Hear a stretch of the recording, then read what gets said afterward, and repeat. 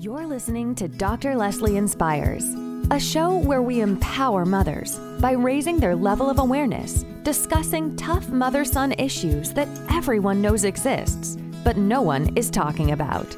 Dr. Leslie is joined by Mr. Wayne, who provides insight from a male perspective. To learn more about us, visit our website at www.drlesleyinspires.com. Now, here's your host, Dr. Leslie. Okay, welcome everyone. Why don't we go ahead and pray? Are you ready for that, Leslie? Yes. Eternal God, our Father, we come before you again, thanking you for this evening, God, pulling us together safe and sound and healthy. We thank you for the message that's coming from Danita and collaboration by all. We get to learn yet again some valuable principles on how to deal with our sons and just family matters as a whole. So we ask that you guide the conversation with your Holy Spirit. Help us to embrace the conversation. No right or wrong. It's just discussion and learning and loving. So we lift it up to you. In Jesus Christ's name we pray. Amen. Amen. Thank you, Mr. Wayne, for that prayer. Mm-hmm. And thank you all for joining us. I know there'll be some others joining as we go along, but I'm reminded to be mindful of the time, okay? And so I want to get started with thanking you all for being on the call, welcoming those of you that were on yesterday, welcoming you back. And I just want to say a little bit again about Dr. Leslie Inspires and why we do what we do. Part of this initiative is, as a public school educator, I saw women just constantly coddling and doing a disservice to their sons. And really over the last, I would say 5 years, it seems like the problem has gotten worse. And at some point I just said, what can I do? It was something that I've been doing already, been doing the whole 25 years. But within the last 5 years, I've seen, just more of the problem. And it bothers me because as I watch young men matriculate from age 4 well into their 20s and, going into adulthood, I can almost spot how a young man is going to turn out based on his relationship with his mom, based on how she treats him, based on how she feels about him, based on how she interacts and pushes him and encourages him, and how she interacts with other men. And so putting all of that together, just the short version of it, I've come up with Dr. Leslie Inspires. And then you heard Mr. Wayne on here who said the prayer, and he'll also close us out in prayer. He gives us a male perspective. And so that's his role in all of this, because as women, sometimes we don't have a male perspective, or we don't have a male perspective that we can listen to or trust and believe in. So Mr. Wayne is our trusted male advisor. And so having said all of that, we've got Miss Danita Alameen on the phone, on Zoom with us. And she is an educator. She's also a friend that I've known since childhood, and we go way back. So I really do appreciate you coming on to share with us, Danita, affectionately known as Claire.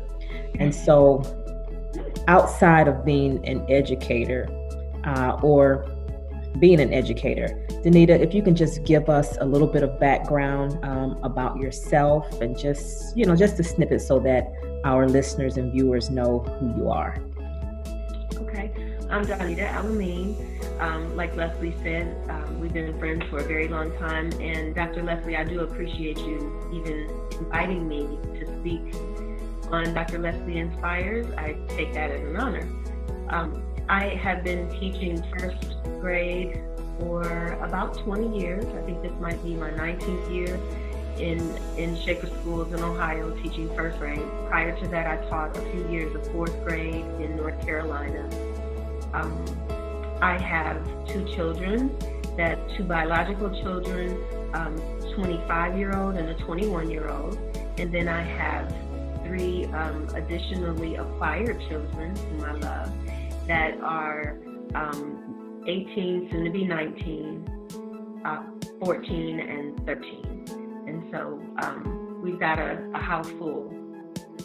Okay, so having said that, thank you so much for that. I know that as an educator, you worked in Shaker, I think most of your Shaker Heights, which is more of an upscale area in the Cleveland area. And so working with young men real quick, tell us the dynamics or the demographics of the students that you work with and how it has evolved somewhat over the years in Shaker. Okay. So Shaker Heights used to be one of the highly regarded districts in the greater Cleveland area.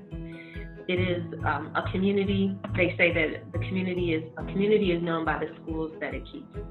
And our district was one of the first districts in our area to integrate Black and white families, to do away with busing and to bring the races together and try to solve the issues of the achievement gap. 40 years ago. We are still at this time in 2020 still working on closing that same achievement gap. And as an educator, I see that a lot of the problems that the Black families are having with the success of their children stems from some things that are happening at home. The children certainly have the environment to thrive, and they have the tools that are necessary to thrive, and they're certainly smart. We know that. We know they're equally as intelligent as white children might be. But somewhere along the way, there is a divide that occurs where you have children that are, or if you are a very smart child and you're showing how smart you are and you want to go to college and you're doing well in school, that's not perceived as being cool. And so you have a lot of children who could be more successful, but without adequate support at home and without guidance, if not from parents, from other mentors, to have them understand the value of the education that they have before them. It's difficult for a lot of students to go in that track and still maintain what they would consider their social status. And the demographics have changed considerably in Shaker over the course of the couple decades that I've been there. The elementary school that I'm in right now has about 70% African American, 30% other, and that includes white. And then we have, I think there are 19 different countries represented in the elementary school that I teach at. Wow, okay. So that gives you a little bit of background about the types of children and the environment that she works in. And I know too, Danita, you end up getting a lot of, you end up with the rough class. Tell us a little bit about that. Okay. I started noticing my very first year that I was there, in the spring of my very first year of teaching in Shaker, there was this one white family that came to our spring open house. They had a son that was in kindergarten. He was quite a handful. And they told me, I didn't know them, they introduced themselves to me and told me that they were requesting to have me as his teacher because they heard that I would be the one to straighten their child out. And I guess it was because during my first year, like schools often will do, if there's a new teacher coming in, that teacher gets a big influx of the children that the other teachers don't necessarily want to deal with. And they watch and see how well you handle it. And so I guess I had done a decent enough job where with that second year, I had that couple's child and I had several other children that were behavior issues. And that trend continued for a lot of years, probably 16 or 17 of the years from the start of my career in Shaker up till just a couple years ago. I would always get the most challenging kindergartner. I teach first grade. I would always get the most challenging kindergartner, behavioral-wise, and then they would put the number 2 child in someone else's first grade class, and then I would get 3, 4, 5, 6 in terms of the behavior problems. And so it was just a matter of what I could manage and other teachers couldn't. Well, after about 10 years of that or so, I started to notice that trend, and I wasn't so much, like, oh yeah, they know I can handle it. It was more like, whoa, wait a minute, I get paid the same amount of money as my counterparts. Why am I having to deal with these types of classes? A lot of it was parent requests, and then, it was just a matter of the administrators putting the children in my class. They know that I would do everything that I could to change those behaviors to more positive behaviors and increasing their academic prowess as well. And so it was just something that developed over time. And then I did hit a wall a couple years ago and told them that they would have to do something different, or I would have to do something different. And so they did change it up a little bit. I think they may have given the number 1 and number 2 to somebody else, and then I got 3, 4, 5, and 6. Wow. So that I see Talisa over there shaking her head like this. As an educator, she knows exactly what you are talking about. So I want to divert just a little bit. So now we've got some background. We know where you stand as an educator. As it relates to transforming the relationship with your son, I know you have a story, and I want to kind of relate it to what you see in the school system to what you see at home. So Danita has a son. She was married for a number of years, and at some point that marriage ended up ending, and then she did something else. So Danita, I just want to I would like you to talk about your 18 years? Your 18-year marriage, along with how you felt like it impacted your son and daughter, if you like, you just say your children, how that divorce impacted your son. Was it negative, positive? What your thoughts were prior to getting the divorce, and if you felt like the divorce was for you or was it for your children? What was the impact of it? And then where are your children today from an emotional standpoint, and how do you manage it as a mother? Okay. I was married in my first marriage for 18 years. My husband and I our situation was a little different.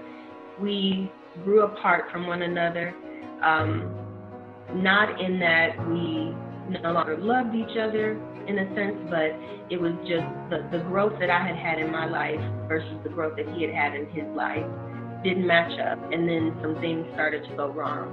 At the time that we got divorced, I believe my children were maybe 7 and, no, I'm sorry, I think they were 14 and 10 or 11 at the time that we got divorced. I had been, at that point, it had been a lot of years that I was thinking I needed to do something different. We tried everything that we could to repair our marriage, and it just wasn't working. And so I had to, as an educator, I saw what would happen with families that experienced divorce. And so I did not want to do that to my children. So I stayed a lot longer than I probably should have. I also knew even things like keeping the same last name as having the same last name as my children. There is a stigma that exists in education with teachers and administrators when parents don't share the same name as their children, or the children have different last names and their siblings. There is a stigma, whether we like it or not. And that was something that I considered when making the decision to get divorced. Another thing that was huge in our relationship was that I was very fearful that my children would get the idea that it's okay. I was fearful that my son would get the idea that it's okay for him to essentially live off of a woman. And I didn't want my daughter either to get the idea that as a woman that she should take care of a man. And by taking care of and living off of, I don't mean any disrespect to my ex-husband. He did work all the time, but I was increasing my knowledge, increasing our income and things like that, and he was not. And so my children started to develop. I could see where they would come to me and ask me for everything because they got the understanding that mommy carried the clout, mommy had the money, and they knew that based on some of the conversations that they heard. And it wasn't a contentious marriage. We weren't arguing a lot in front of the children. There was no great animosity that the children witnessed. And so I decided, though, at that point, with them being preteens and teenagers, that it was very important for them. I wanted them to see the roles that I felt were important for men and women, husbands and wives. And I did not feel like the way that my marriage was going was what I wanted for my children to have going into adulthood. So I made the decision to get divorced. At the time, my ex-husband was still living in the same city as us. And then shortly thereafter, maybe within 6 months or so, he decided to move to another state, which was not something that I saw happen. I didn't see that coming. And that was very hard on my son and my daughter. We did everything we could he was a few hours away, so we would meet halfway and switch the children, for any breaks that they had. Sometimes on some weekends, we would swap the kids so that they could see their dad as often as possible. But I do understand now that just was not enough. Of course, any child is going to fare better when they have more support. Two parents in a home, we all know that. Two parents in a home, unless it's a violent situation or a neglectful situation, it's always going to be a better situation. Like your guest speaker last night, Adrienne Trimble was saying, she and her husband balance each other. Well, without two parents in the home, then you have one parent trying to balance the children and the work and all of those things. And so that was a new situation for us. I put both of my children in counseling at the time, again, being an educator and knowing the right tools and the right roads to travel to help your children succeed. I put them both in counseling. Ironically, they went through counseling sessions for several months. And then the counselors told me, it looks like the kids are doing fine with the adjustment. They don't have to come anymore. And then I just found out, probably within the last couple years, my daughter told me that she's experiencing some issues with commitment in relationships. And she told me that she told her counselor what she felt the counselor needed to hear in order to not have to go back to counseling anymore. And so I had to draw a very staunch line and tell my children that I gave them those tools. I put them in counseling, and that it was up to them to do the work that they needed. And so I told my daughter that because what she did was she told us that it was because we got divorced, that she felt like she couldn't trust the one relationship that she felt would always be there for her, which was our nuclear family. She felt like us getting divorced took that away from her, and so now she can't trust that anyone else was going to stay around. And so I told her that the fact that she didn't really process through that when she was a teenager was not on me, because she was, in a sense, trying to place that, placing blame on me for the issues that she's having. And I told her that that was her decision to make at that point, to just tell a counselor what she felt like they wanted to hear, to exit her from the program. My son, he didn't say anything like that, but my son has issues with motivation. He had those same issues from all of his life, essentially. My ex-husband and I worked tirelessly to be able to find some sort of motivation within our son. He played ice hockey, he played baseball, he did lots of different chess club, like everything that he wanted to do. Boy Scouts, we had him in all of those different things, and trying to get him motivated to do well in school. And Jamal is a very, very smart boy. As a matter of fact, my daughter, who excelled through school, always told her younger brother, that he was smarter than she is, but Jamal just he wouldn't play the game of school or of life. And so he wouldn't do his schoolwork. He would always say, I already know this. Why do I need to practice if I already know it? And then he would take the test and do well on the test, but his grades were kind of middle of the road, because he wouldn't do the work. He wouldn't do homework. He wouldn't do projects and things like that. So those kinds of behaviors continued after the divorce, except it was a little more challenging for me to handle, because now it was me handling most of that by myself, with their dad being out of state. I'm sorry, did I hit every point that you asked? Yeah, that was really good. That was good. One question I want to go back to, I have a person that wanted clarification on the last name stigma that you talked about, that schools, that tends to follow people in schools. Okay. And I apologize for just brushing over that for those who may not know what that is. But when a teacher gets their student roster, and they see the names of the children and they see the names of the parents, it'll have one parent or both parents. So you automatically know whether this child is coming from a single parent home, or they have support of a mom and a dad in the house, or in this day and age, two parents in the house. And then when you see, sometimes you may see a child's name, like, for example, you have Wayne Pledger.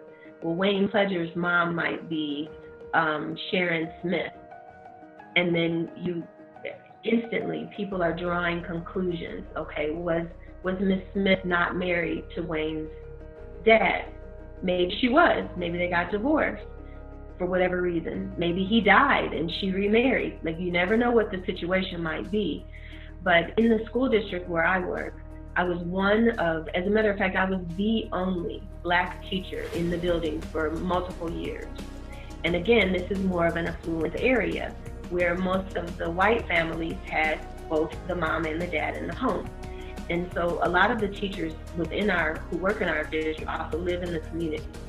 And so they would draw stigmas right away on these children, like, oh, the child is from a single parent home, or what is the mom's name? I don't even know the mom's name, because her name is different from the child's name. As an educator within that realm, and my children also went to the same school district where I taught. So I knew that if I changed my last name as my children went into middle school and high school, that those same stigmas would then be applied to my children. Instantly, if I had gone back to my maiden name, they would see, oh, well, this is a single mother, and she wasn't married to these children's father or whatever. So what we did was I just kept my name and my ex-husband's name on everything.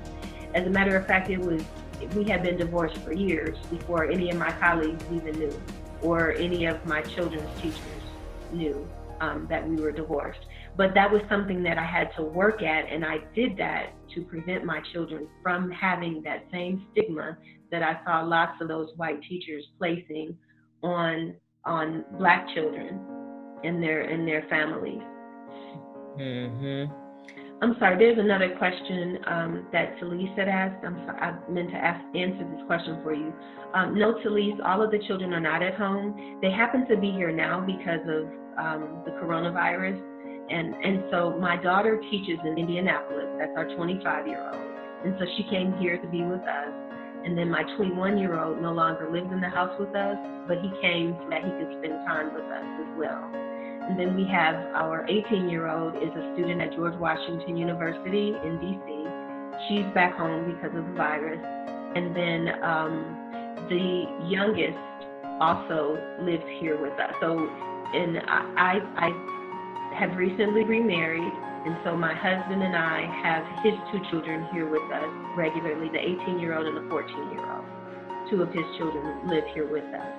And then they spend right now, over the course of the virus, they've been spending 1 week at our home and then a week at their mom's home. Wow. So I want to back up just a little bit. You said a lot of good information. Somebody else who's on the call commented that they actually have that same challenge with the schools. She has 4 girls, and she's actually not married to the dad, but they automatically call her the last names of her daughters because all of her daughters have their father's last name. Mm-hmm. So that's a little stigma with that. As far as when you mentioned that your daughter mentioned that she didn't fully take advantage of the counseling mm-hmm. that you made available to her. We know that a lot of kids come to a point where they start placing blame on the parents. Well, you did this and you didn't do this for me. You didn't do that for me, you know. And it usually takes them becoming a parent and actually going through the process to understand the sacrifice that was actually made. I know I can attest to that myself.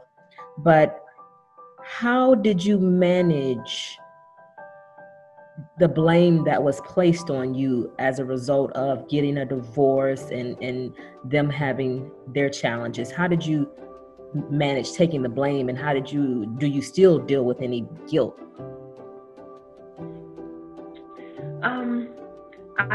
I try not to indulge in that guilt, because at the time that I got divorced, I really felt I prayed over it for years. I like I said, we had counseling, we talked to countless pastors and really tried to rectify the situation that was occurring in our marriage. And so I didn't go into the divorce lightly at all.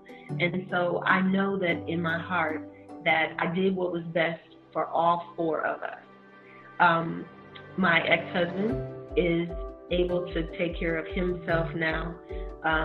My children don't have those same ideas that they were developing about gender roles in a marriage. And so if you ask me if I would do it all over again, I would have to say yes. I wouldn't do anything differently. I think that the struggles that my particular son has are struggles that he already had when his dad was there in the home. I wish that their relationship was closer. Once my ex-husband moved out of state, he felt as though my son and my daughter should contact him because they knew his phone number and they can call me anytime they want to talk. I felt differently about that. I felt that him being the parent, that he should have been contacting them every day, every other day. Contact them regularly, talk with their children, find out what's going on with them. And I really feel like if his presence had been there, even in phone conversations, maybe Jamal might be different, maybe not. We don't know for sure. He's still struggling with motivation issues now. Nothing really motivates him. Money doesn't motivate him consequences don't motivate him. Consequences are starting to motivate him now because he's learning natural consequences of his actions, what he's doing or what he's not doing. So let's talk about that real quick, Claire. Didn't mean to cut you off, but you went through a period of time where he was living with you as an adult, unmotivated, trying to figure out what he wanted to do in life.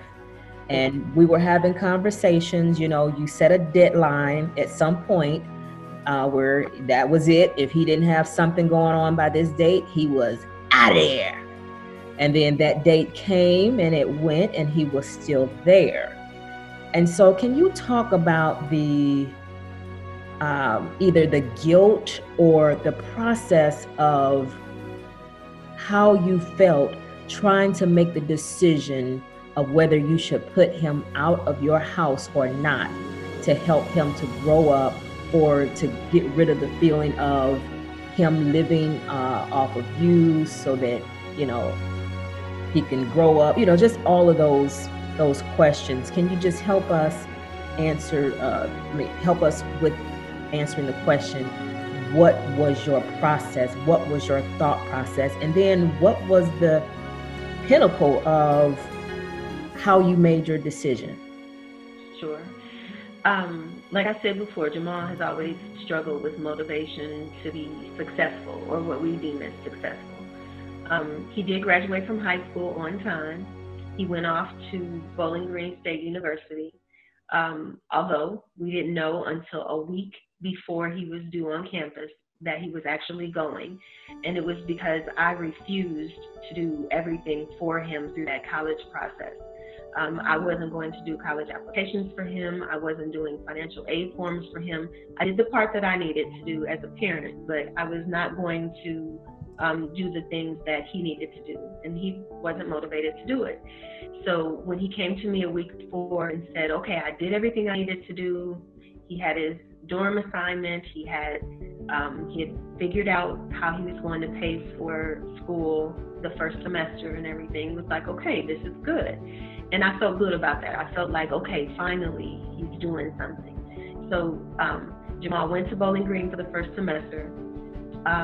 After about a month or so, I get a call from him, and I had spoken to him in the interim, but he called and told me that he needed to make this payment for his tuition. Now, when we dropped him off there, I knew that he was using some student loans to pay, and there was some money that we paid as well, but he didn't fully disclose to me that he was going to have to pay this payment each month as well. And so he needed this money. My ex-husband could not afford to kick in the money, and so that was money that I was counting on to be detracted from my household. And so we struggled through that first semester. I told Jamal he needed to get a job on campus so that he could contribute to his college finances as well, and he didn't. Like I said, he played ice hockey. There was an ice rink on campus, and he knew how he could play ice hockey. He could have actually potentially gotten a scholarship for ice hockey after his first year there. He didn't go out for that. He could have learned to skate, or he could have taught in the youth hockey program. Excellent hockey player. And he didn't do those things. He told me that the ice rink was too far from his dorm. And on the campus, there was a bus that would take them anywhere they needed to go on the campus. So essentially just being lazy. And so he came home for winter break, and then when he was supposed to go back, he needed money to start the second semester. Well, over the winter break, he did not work while he was at home. I had told him telling him about working at the ice rink. You have to get your CPR and your first aid training, do that over winter break so then you can work at the ice rink on the campus. He messed around and didn't take the classes. And so my solution to that was, okay, we need to go and pick your stuff up from the dorm then, because I wasn't going to break my back to pay for him to go to school, and he wouldn't even get a small campus job to kick in a little bit of money. And so, and I raised my children, I raised both of my kids learning to do everything around the house. They learned how to cook, they learned how to clean, they learned how to change a tire and change the inside of a toilet. They learned, both of them, boys or girls. I didn't want there to be any, like, okay, the boys only take out the trash and the girls have to clean the whole house. I wasn't doing those things to my children. And so, but I always instilled in them that my effort will meet their effort. And so whatever it is that they wanted to do, if they wanted to do something and they worked hard at it, I was going to work equally as hard to get them to whatever they needed, or get whatever they needed to do what they wanted to do. And so that I applied that when he was at Bowling Green. Like, I'm sorry, you're not working that hard for it. I'm not going to work that hard for it. So he came back home. So now I have this disgruntled high school graduate with one semester in college in my house. And I don't remember now how long it took for him to get a job, but it took him quite a while to get a job, several months, which it shouldn't have. But it was me constantly goading him. You need to get a job. You need to do this. You need to do that. And so Jamal worked for a while. He lost a job at a grocery store because he was consistently late. And I was telling him along the way, you're going to lose that job. You're going to get fired. Sure enough, that's what happened. And then I very slowly started pulling back support from him. It's like, I'm not buying him clothes anymore. I'm not buying your shoes anymore. This is on you. He still, he was at my house. And at that point, he wasn't even paying rent then. Over some time, he did go back he went to our community college and took some classes there. And he worked a little part-time job. I was satisfied with that. It was something productive. But then he stopped going to school. I don't want to go this semester. Okay, well, what are you going to do? So I was getting upset with him that he was only working 20 hours a week. And he started doing some other things that he had no business doing, or that I didn't agree with, smoking and drinking, things like that. And I don't do those things, so I wouldn't allow those things in my house. But he would go with his friends and hang out. Well, only working 20 hours a week left a lot of idle time during the week. So I insisted that he either got an additional part-time job or took some classes in school. And my requirement was that if I'm working 40 hours a week and contributing to our household, I needed him to be putting in 40 hours a week contributing to our household. And at that time, I hadn't gotten married yet.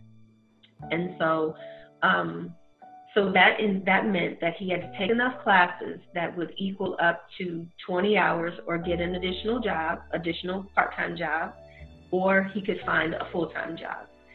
And so he was dragging his feet again. And so I finally said, okay, that's it. I've had enough of this. And I put Jamal under a contract. And I think this may have been in October of one year. And I said to him, I took him out to dinner. We sat there at the table. I had the contract all written up. And it said that he had to meet those requirements of 40 hours a week. And it listed all of the things that I needed for him to do around the house and all the things that he couldn't do. It applied a curfew to him because, he's thinking like, oh, I'm a man now. I'm grown. I can do what I want to do. I can come when I want to. No, not in my house. And so with this contract, he had 90 days. I gave him 90 days until January 31st to get another job or go back to school. So that meant like the following semester, the winter semester. And January 1st came along, January 2nd, 5th, school starts back at the community college. He's not enrolled in school. He doesn't have another job.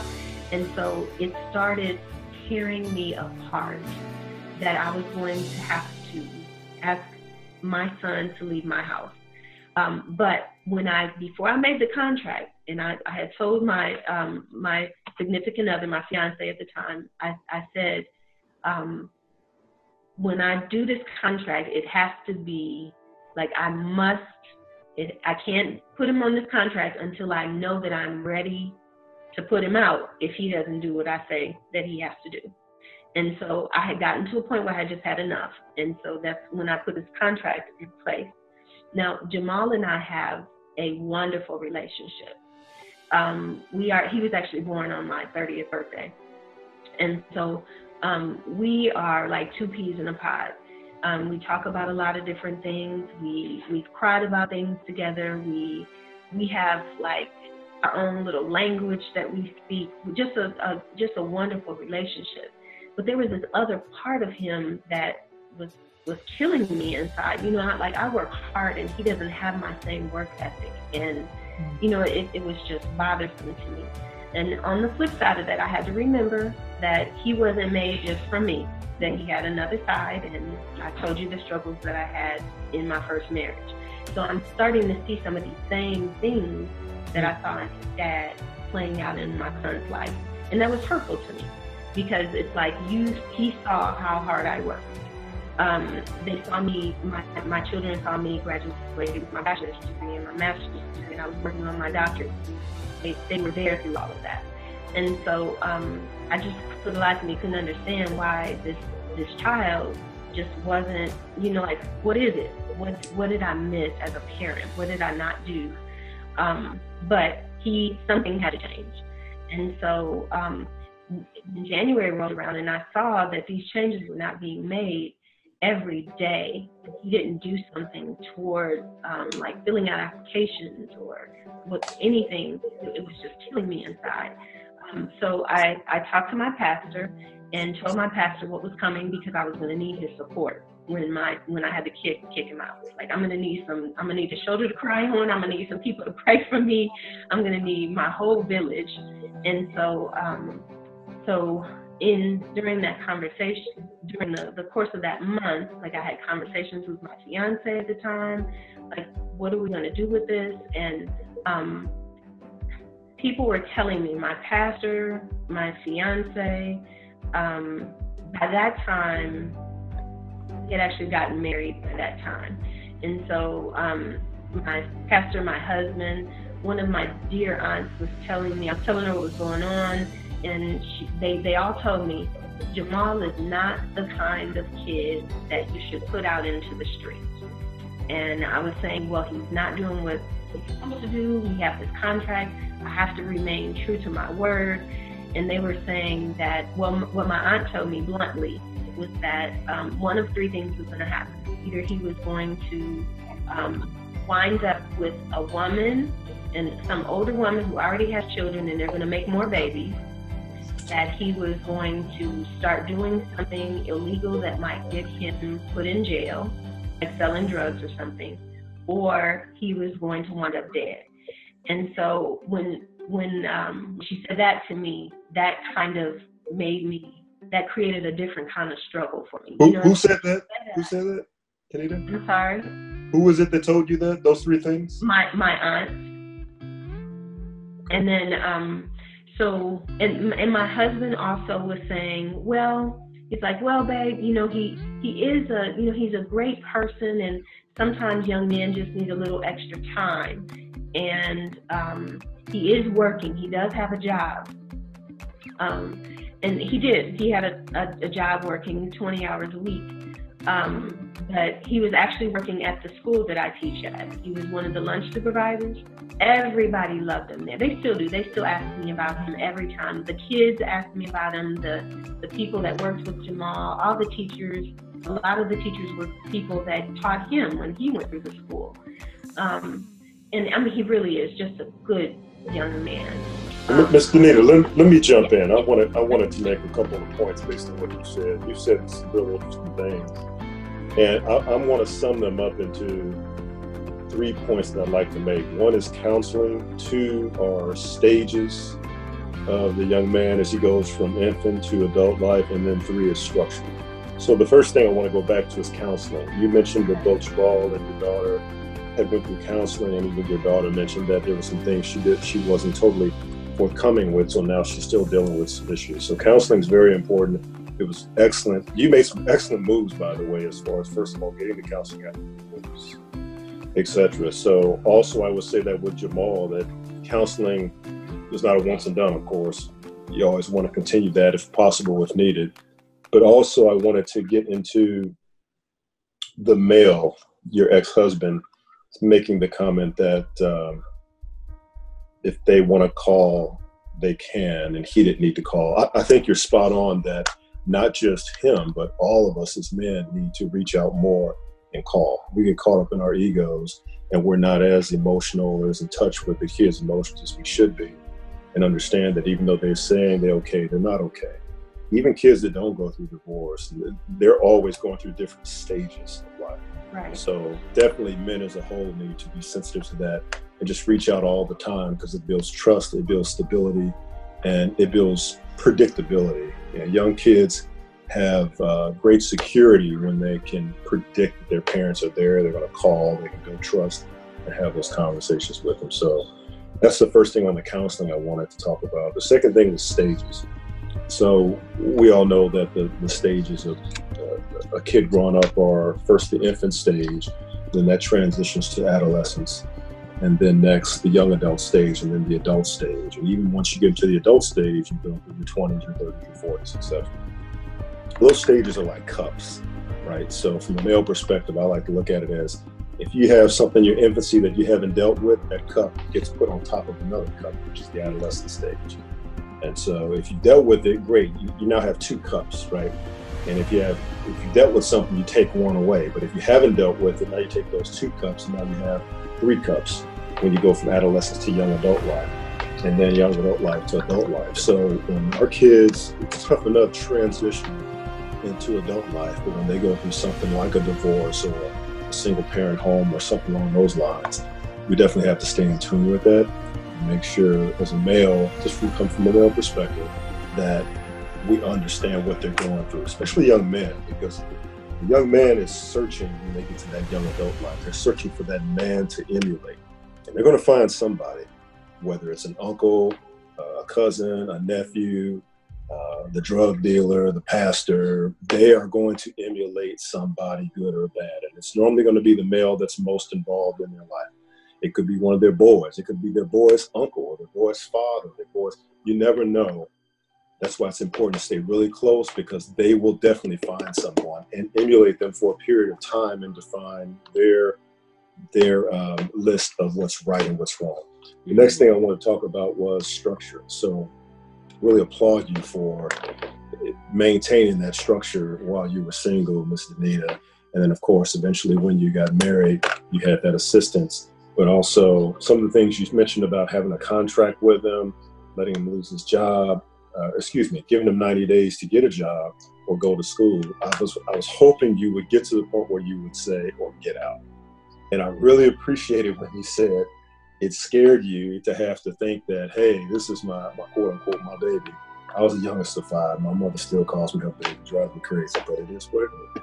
So I clearly understand where you're coming from. However, Jamal has a lot of character, and we sometimes sell our kids short when they get to that age, because they won't move forward unless they're put in a position to move forward. And because he has such strong character, he's coming from good cloth.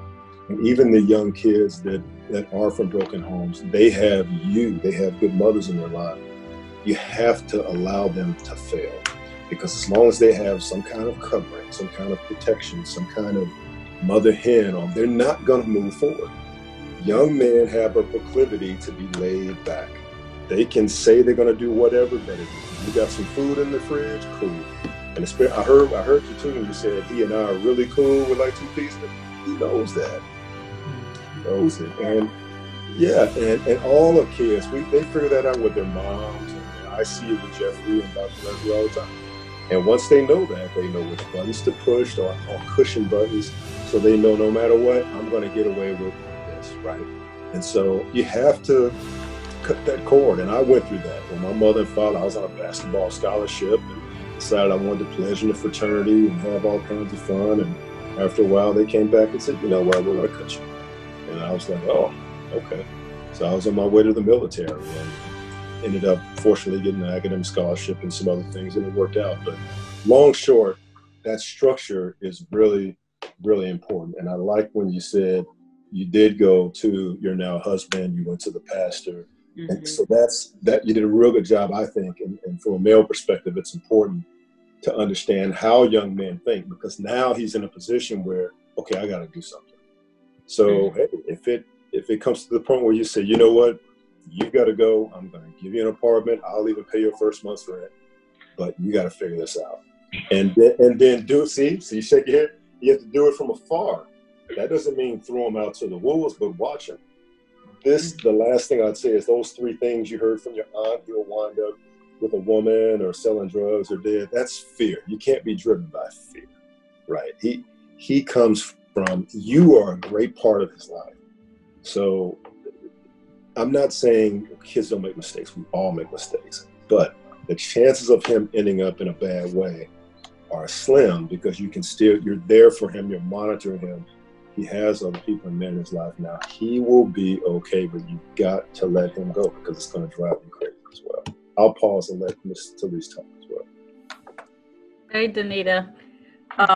First of all, I found it, I'm trying to, you said so much that I could respond to, and I can relate to a lot of what you said. I've never been married, so I've been a single parent all of my life since I've had kids. But one of the things that when I was listening to you share about your marriage, your previous marriage, and you said that you guys were going apart, and I just want to make sure that I understood you clearly. It sounded like you were constantly moving and trying to grow and move forward, whereas he was more stagnant.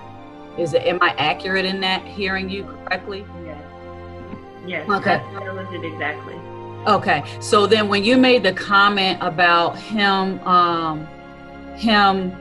feeling like the kids needed to call him versus him taking the initiative to make the phone calls first, I believe that was a part, or is a part of his, he wants people to do things for him. You have to ask him what he needs versus him telling you.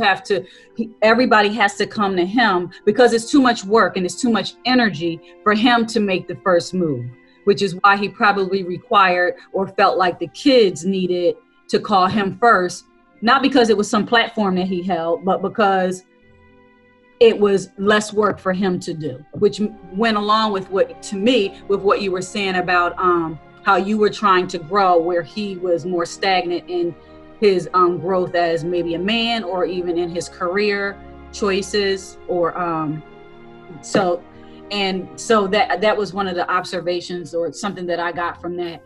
As far as, I thought that it was awesome that I think you said when your daughter came to you about saying that she didn't disclose, everything. She just said what the counselor wanted to hear so she can get up out of the situation.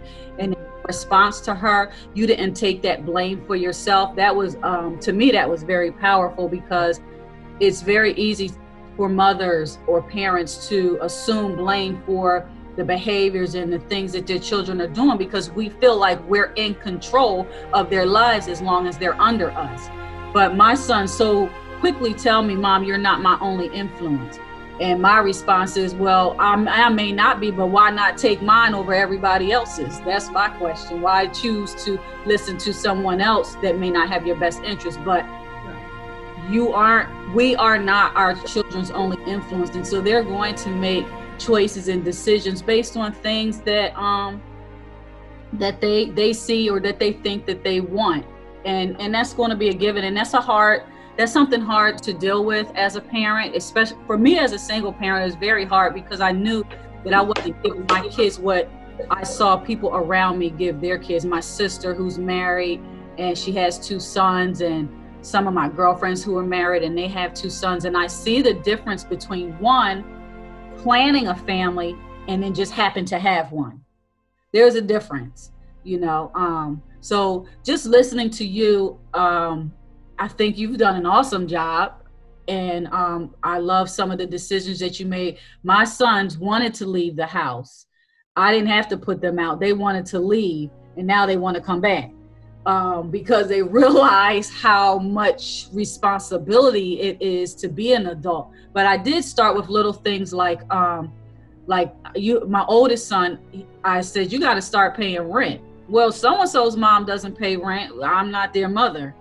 you know, and then he left, and then, you know, he found it challenging. I'm still there for them. I still am paying some bill every now and then because I recognize that it is challenging for them. And I've met with a lot of challenges with 2 of the 3 of my sons. And I have 4 children. I have a daughter. Don't do that to yourself. I have a 11-year-old girl and a 29-year-old son. How old were you when you had the girl? I was approaching 40. I was 39. I was 40 that year. So we're essentially 40 years apart. And she hates that I talk about getting older. But no, I think you've done, I love what you shared, and I can see and hear some similarities, and I can see strength that you have that I didn't always have. So, you know, I appreciate what you have shared. Thank you. So Talise, I hear that fire kind of got hot while you were talking, and you're on tomorrow. Oh, I'm on tomorrow. Okay. You're on tomorrow. So okay. As we wrap up, Claire, everybody wants to know, and Adrienne, she's listening. She says she's in a loud place, but she wants to know, what was your turning point to put him out? Okay. So I did make him start paying rent too while he was under that contract. So that time came, January 31st came. I had a discussion with him, told him about the people who had talked on his behalf that kept him to be able to stay in my household. And then if we fast forward to June, he worked at a school, so his job was ending. He still hadn't gotten a job anywhere. I was really fed up, told him, we got to do something different. This has to stop. And then my husband and I went on a vacation in July. He and our 18-year-old girl decided to have a party in our house while we were gone, despite us telling them that they could not do any of those things. And that was the straw that broke the camel's back. And so once we got home, we didn't find out right away, but did a little investigating and found out that they had done this. And I told Jamal he needed to give me my keys. And so he had to leave, and he went and stayed with some friends, and he hasn't been back since. That was 8 months ago. I am happy to say that I have seen some things in him, like Mr. Wayne was saying, that he is starting to grow up a little bit. We see these things that I'm so happy to see when he'll say, okay, well, I have to do this or I have to do that. And it's something responsible, like, okay, that's what I needed to see. But then he'll do something else that, you know, it's like, oh, Jamal, why did you do that? And so he's still growing, he's still learning, he's still growing up. But I do have hope for him, and I know that he's going to come into his own. Jamal is going to be, whatever he decides to do, he's going to be great at it. It's just a matter of him figuring out what it is that he wants to do with his life. So, like I said, he's here with us right now over the course of the being quarantined or the social distancing. He has come so that he can spend some time with us. Yesterday, just cleaned up the bathroom. That's something that, you know, I used to have to goad him to do when he was here. Just, you know, can I help you with this? I'll do that for you, Mommy. I'll do this or that, you know. So because now he sees, like he sees that, okay, he has to buy laundry detergent, he has to buy toilet tissue and toothpaste, and, you know, all of those things that he took for granted. He's now understanding, you know, what it was that I was trying to get him to see. There are certain responsibilities that you're going to have to take, and, you know, if you don't, the natural consequences is that you are going to suffer for them. So he's, you know, you all, I know everybody who I know on this call believes in the power of prayer, and so you guys pray for Jamal and me. Wonderful. Well, thank you, Claire. You have shared a lot of information that I know, I trust and believe helped someone else on the call. And so on that note, we're going to end. We're trying to make sure we keep them to that hour. And so, Mr. Wayne, did you have any closing remarks, Claire? I just wanted to say thank you. This has been, just over the course of these few days, it's been so interesting to hear. I know parts and pieces of different people's stories, but to hear really that transparency in the struggles that they may have had, or where the struggles stem from, or the struggles that we're still having, like I'm having with Jamal still. Just being able to come together in a place such as this and talk about these things that are so paramount to us raising our sons. Yeah. So I appreciate you, Dr. Leslie, and I really thank you for having me on tonight. Thank you so much for being transparent and coming on tonight. If you all can tune in tomorrow, same time, Felice, who's also on the call, she will be our guest speaker for tomorrow. All right, Mr. Wayne, you want to close us out in prayer? Sure. Thank you very much. Heavenly Father, we come to you again, just thanking you for all the thoughts, all the transparency, and all the trust, God. We all learn from one another, and we can't do it without you. So definitely thank Ms. Danita for sharing. And thank you for everyone who expressed comments, thoughts, feelings. We're learning with each other, and we continue to learn and grow each day. Bless us this week. Keep us all safe. In Jesus Christ's name we pray. And feel free to invite someone else on the call as well tomorrow. You can share your login information with them. Okay. All right. Thank you. Thank you. Thanks so much for listening to this episode of Dr. Leslie Inspires. If you're enjoying the show, please feel free to rate, subscribe, and leave a review on your preferred podcast listening platform. We really appreciate that effort. Also, for more content and resources, please be sure to visit our website, www.drleslieInspires.com. We'll see you in the next episode.